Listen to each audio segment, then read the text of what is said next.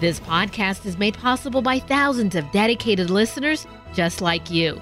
Be a part of this powerful 3-decade legacy of evangelization by visiting materdeiradio.com or downloading the Hail Mary Media app. And thank you for joining us on the bridge between your faith and everyday life. What is your next mission from God? We all have one. God has something in mind for us right where we are. Welcome to Your Next Mission from God with Julie Onderko, where the saints show us how it's done. They've been through it, and sometimes they even got it wrong before they got it right. Based on Julie's book, Discover Your Next Mission from God, Saints Who Found God's Will and How You Can Too. Julie shares unique stories from the lives of the saints to show how they searched for and discovered God's will for their lives. This week, we will celebrate the feast day for Saint Andre Bessette. In the world, it's January 6th, but in Canada, it's January 7th. So actually, you could take 2 days. Considering that our Pope has just proclaimed the year of Saint Joseph, it's kind of fitting that we would focus on not simply Saint Andre Bessette's life, but what drove his life, his devotion to Saint Joseph. He was considered the apostle of Saint Joseph, and also he considered himself Saint Joseph's little dog. So this year that has recently been proclaimed by the Pope, a year of Saint Joseph, that began December 8th on the feast of the Solemnity of the Immaculate Conception. And it will go through the same feast 2021. So a year and 1 day long, which is just beautiful.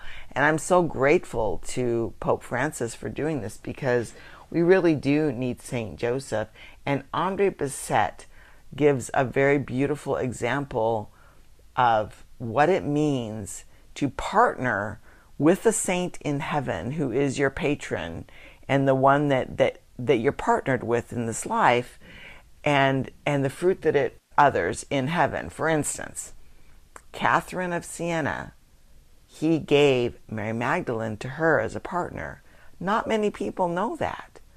And we have to think, we have patron saints, saints that we're named after, saints that we take their name at confirmation, and those saints that come to us in our life at different phases and at different times in our lives. And during these times that are given to us, we are really to respond to that spiritual nudging and partner with them for a particular time in our life or a particular season. But for Andre Bessette, the whole season of his life, it seems since he was a young boy, was Saint Joseph. And he learned about Saint Joseph from his mother. And Saint Andre Bessette didn't have an easy go of it. He was orphaned young. First, his father died. I'm not sure how old he was. He was like maybe 8 or 9.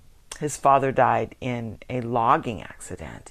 And then his widowed mother died a couple years later. And so he had to go live with an aunt and uncle. And he was small and he was sickly, and he just had a hard time keeping a job, not because he didn't have good work ethic, but just because he was sick a lot and didn't have good strength for working, especially in hard laborious jobs.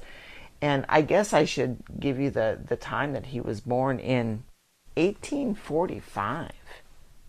And he lived till 1937, and he died at the age of 91. So he lived a long time. But what happened in his years is that his life journey takes him to become a brother for the Congregation of the Holy Cross. And he never could do jobs that were too taxing for him. He was given the most menial jobs. He would ring the matins bells. He would be a doorkeeper answering the door. He would work in the kitchen. He becomes a doorman for the college run by that religious community. And what happens over time is that Now consider this time in history, certainly in the late 1800s, there was not good communication. A lot of times a whole apartment building would only have one telephone, or everything went by mail. Communication was slow, and even though communication was slow, his reputation as the doorman at the college spread worldwide. And the reason was because he gave amazing advice, and many cures and healings happened as a result of people talking to him, and he referring them to Saint Joseph, and he himself petitioning Saint Joseph on their behalf. And so when you want to think about this, also it makes me think of Therese of Lisieux, who after she died, her diary was published, and just this kind of a grassroots spreading of the word of mouth thing, not that many copies were published. People started writing in about miracles that happened after they read her life and petitioned her, and one thing led to another, and she became one of the greatest saints of all time. And this was before communication was very efficient. And so when you realize really how difficult it was for word to get out and spread, that when something like this happens, you know that the breath of the Holy Spirit is what's powering it, that the Lord is behind this spread. And it was in the case of Saint Andre. I want to tell you a little bit about Saint Andre from a personal point of view. My mother, who was born in, I think she was born in 1919. Anyway, somewhere around there.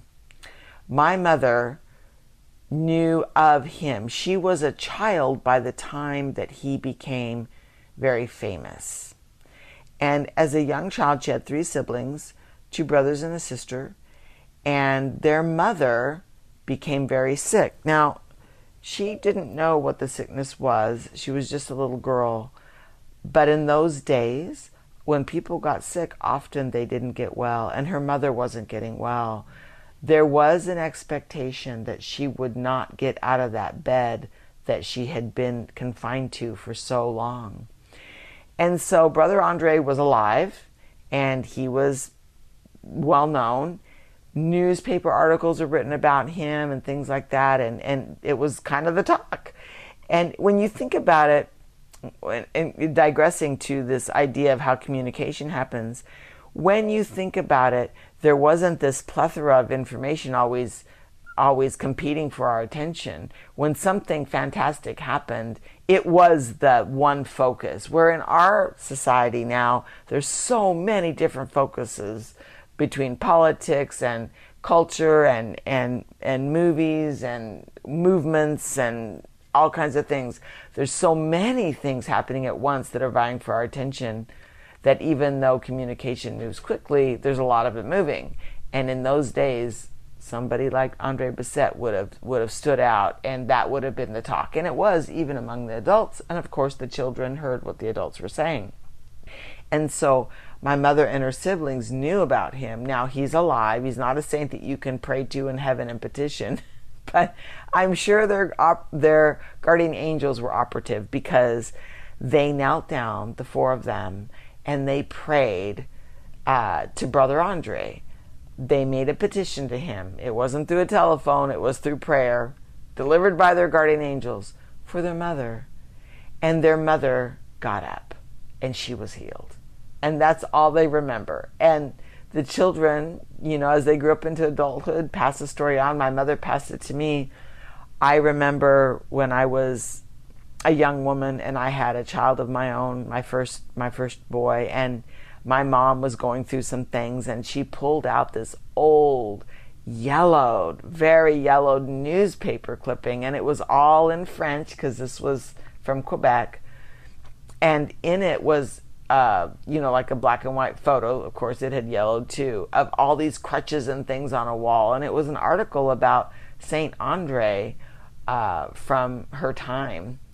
And I remember looking at that and her telling me the story and everything, and you know, I was young and kind of unaware. You know, I'm kind of a late bloomer when it comes to this Catholic thing, even though I knew about stuff like that. But I didn't give it a lot of attention. I didn't press her for information, and I should have, because my mom is gone now, and I would have liked to known a little bit more about the perspective in Quebec then in her life when the Catholic Church was flourishing there, and now it's not. You know, it's kind of like Europe.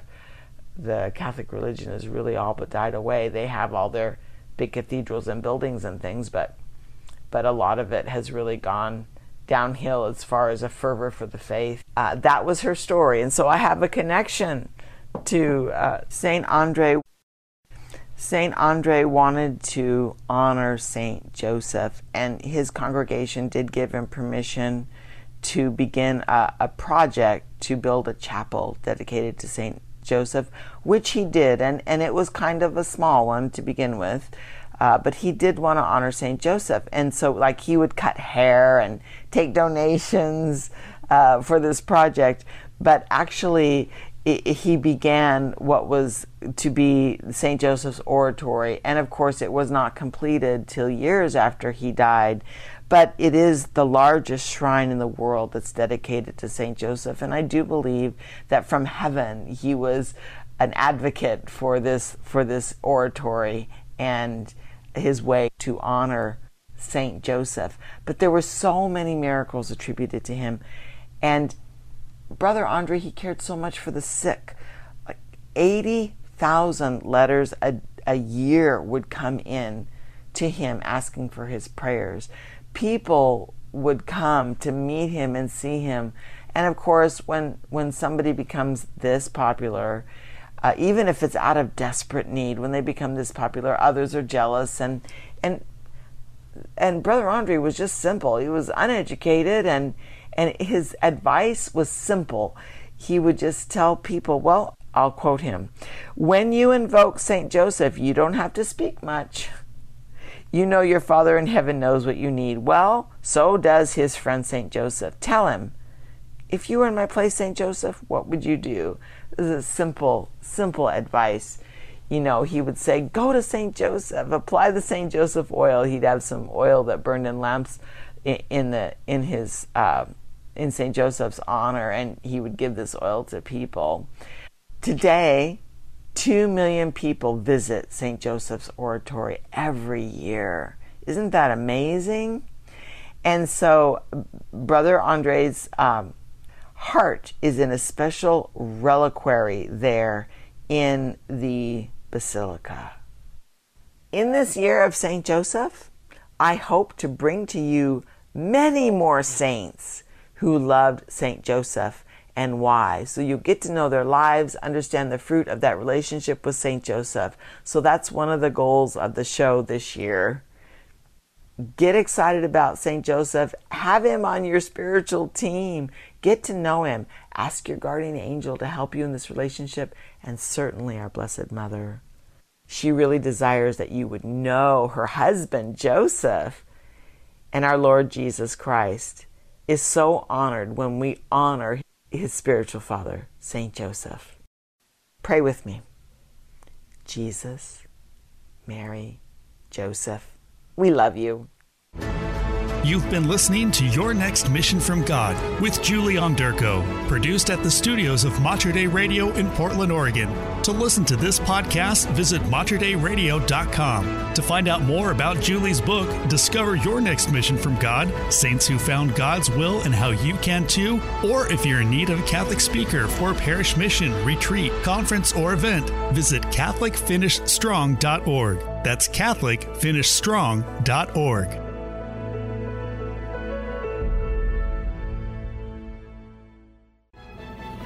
If you enjoyed this podcast, please consider sharing it with a friend. You can support this vital mission of evangelization through materdeiradio.com or the Hail Mary Media app. And thank you for helping us lead souls to Jesus through the Blessed Virgin Mary.